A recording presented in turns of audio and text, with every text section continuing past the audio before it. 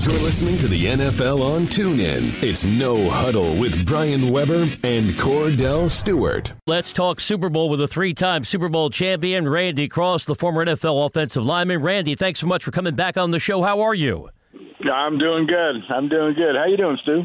Hey, what's up, baby? How you been, man? It's good to hear from you. And of course, this is your time of year where you truly shine because you've been in a multitude of these games. But when you look at these two teams and see how let's just say lopsided the quarterback position is, even though you see that team in Philadelphia, I think defensively is about as good as it gets. Offensively, they're as creative as it gets because Doug Peterson does a phenomenal job. Do you think they have enough to go out and beat the GOAT that some would say is the GOAT? I won't say that to you because you play with one of the best, if not the best ever in Joe Montana. But do they have enough to beat this New England Patriots team? I would like to say, yeah, they do. You know, they've got the running game and the wherewithal from that standpoint. I think they've got a very good offensive line that's had an excellent season.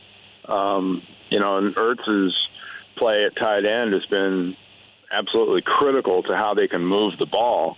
Who wasn't impressed with the way that Nick Foles played? So if you can have another one of those kind of performances, I think if you believe you can do that back-to-back, yeah, you give Philadelphia a chance, better than, I guess, the odds makers give them. But, you give them a good chance of pulling it off. I think that defense and that just the way they prepared and the way that they sort of assaulted Minnesota after that first drive. It's weird how many times we've seen that, though, isn't it? That, big game like that, first team gets the ball, drives down, score a touchdown, and then they can't play dead after that. Philadelphia just completely took the air out of them and took that game away. Randy, I want to be totally transparent. I'm a Northern California guy, did radio and TV in San Francisco for 15 years, so I need you to be more objective than I am with my analysis. How would you compare your Niner dynasty and what you guys achieved to what the Patriots are currently doing? Because you're hearing this about New England. Their accomplishments might be slightly more impressive given the free agency and the salary cap. Given what they've done from 0-1, it's hard to argue that, that's not as impressive as anything that anybody's ever done in the game. I'm a huge Belichick fan. I give him, and the way that he's sort of made do and massaged both that staff and that organization, a world of credit.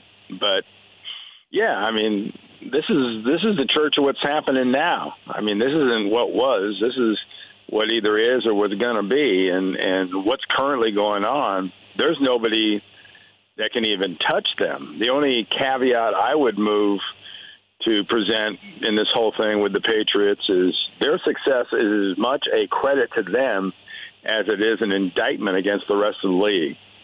Because the rest of the league they're doing the penguin walk for the last 15, 16 years. They got their pants around their ankles because Belichick's making the rest of them look foolish. Yeah, he is, because every time he plays against all the great ones, whether it's Ben Roethlisberger, whether it's Peyton Manning, whether it's Joe Flacco, he just really comes in and does a tremendous job. But give me, the comparison thing is a big part of why guys get drafted so early, because they like to match him up to another player like this kid, Baker Mayfield. They like to say he's the next either Case Keenum or the next kid, Russell Wilson out of Seattle. But give me your take on Joe Montana and Tom Brady, and how much alike are they? Well, I think part of what Tom has become as a quarterback is based on what he saw growing up. And I know when I first started watching him, I did their preseason for about 10 years, basically from 01 to 11 or so. And, you watch him throw, or you watch the rhythm with which that offense is executed. It's eerily similar to the way that, Joe ran Bill Walsh's offense. It was just very much alike. The difference being, there's always different coordinators, but, the head coach is always the same. And I think that's when I think Belichick doesn't get enough credit, because I think for as many different people as they've had running that offense, I think the bottom line is Belichick has a lot of input on how a guy like Brady has learned and how he's played. Because just think of the advantage of having, and you had that for some too, Cordell. You've got a head coach and you've got coaches around you that are legitimately defensive guys, and I mean really smart defensive guys, you can pick those brains about going against other defenses, and you get tips and you get things that other guys don't get. So I think that combination of what he's gotten from Belichick and just the fact that, he knew what great looked like, I think, before he even had an idea that he could be that good. Randy Cross is our guest on the NFL on TuneIn. Randy, as a Niner great, you have to love what Jimmy Garoppolo has done in the Bay Area. But from the Patriot point of view, why do you think Belichick gave him away for merely a second-round pick? Well, I mean, really, realistically, and I've heard people write about a gazillion different theories about this, but, are you really going to get more from a guy that's basically a free agent? Are you really going to offer a guy $17, $18 million a year, that they allegedly did? Are you going to franchise your backup quarterback? Even with the cap going up the way it has, you can't afford to do that. That's not realistic. I think what they did is they've got a really good value from a team that had the extra picks to give them a really nice pick in the second round for this coming, this May draft, that they can get a guy that can be there for a while. I mean, no telling. They might even be able to draft a quarterback in that slot. Randy, it's very rare when you have a player come from another organization at the time in which Jimmy Garoppolo did to San Francisco. And when watching the other quarterbacks in Beathard and Brian Hoyer, you saw a little bit of anxiety in their drops when it came down to dropping back and throwing the football. But when you saw Jimmy Garoppolo, it seemed as rhythmic as it could get, as if he's been around for maybe a year to 2 years within his Kyle Shanahan's offense. How good is that? Or is that coming from the Josh McDaniels of the world and how they taught him how to be a quarterback, or that's just who he is? Because it seemed like he's been around there for some time. Yeah. Hey, I mean, Cordell, you know about the rhythm in the passing game and, a lot more than I do.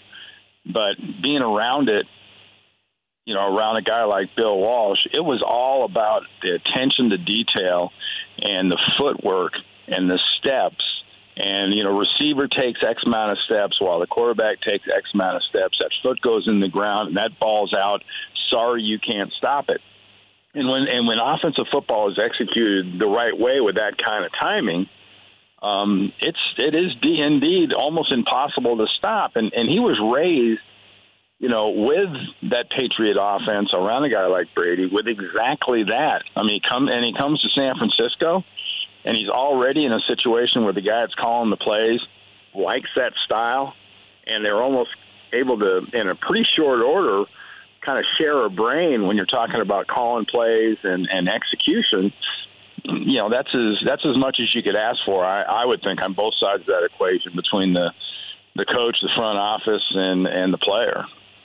Randy, thanks so much for coming back on the show. Always a pleasure. Finally, since you are a deserving member of the College Football Hall of Fame, what's it going to take to get our friend Kordell Stewart into that hall? Because we both know he threw one of the greatest Hail Mary passes in the history of college football. I tell you what, it's a heck of a criteria, for that hall, and it takes a while. I tell people all the time, my last game was New Year's Day, 1976. I got in. I was inducted in July of 2011.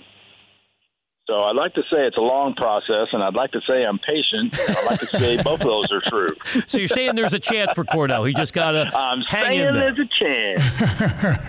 All right, Randy. He's got Neuheisel's vote. I know that. That's my man. You know it.